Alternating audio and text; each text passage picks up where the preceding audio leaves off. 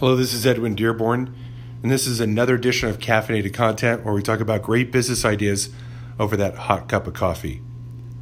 What really is the secret to handling overwhelm, particularly in business or moving the ball forward with your marketing and branding?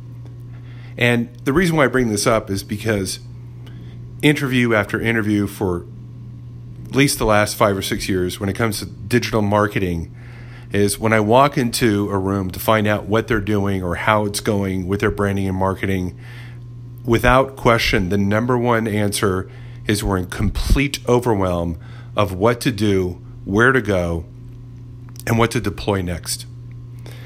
And although it's said in so many words differently from individual to individual, when I ask them if they're in overwhelm, the answer is yes. Now, there's a Japanese word called Kaizen, K-A-I-Z-E-N, Kaizen. And this is a principle that was introduced in Japan after World War II. And the whole principle was we will make small, continuous improvements. And over time, the accumulation of these small, continuous improvements will have a big impact.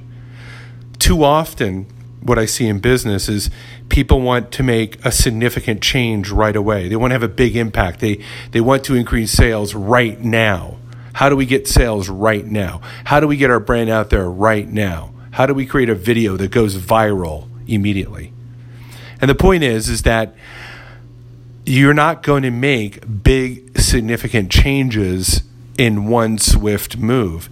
Even those businesses that you see that appear to be overnight successes, I assure you, it did not happen overnight. There was a lot of preparation, a lot of failure before that, and a lot of reiterations of their brand, their product, their services, and everything else that got them to that point of appearing to be an overnight success.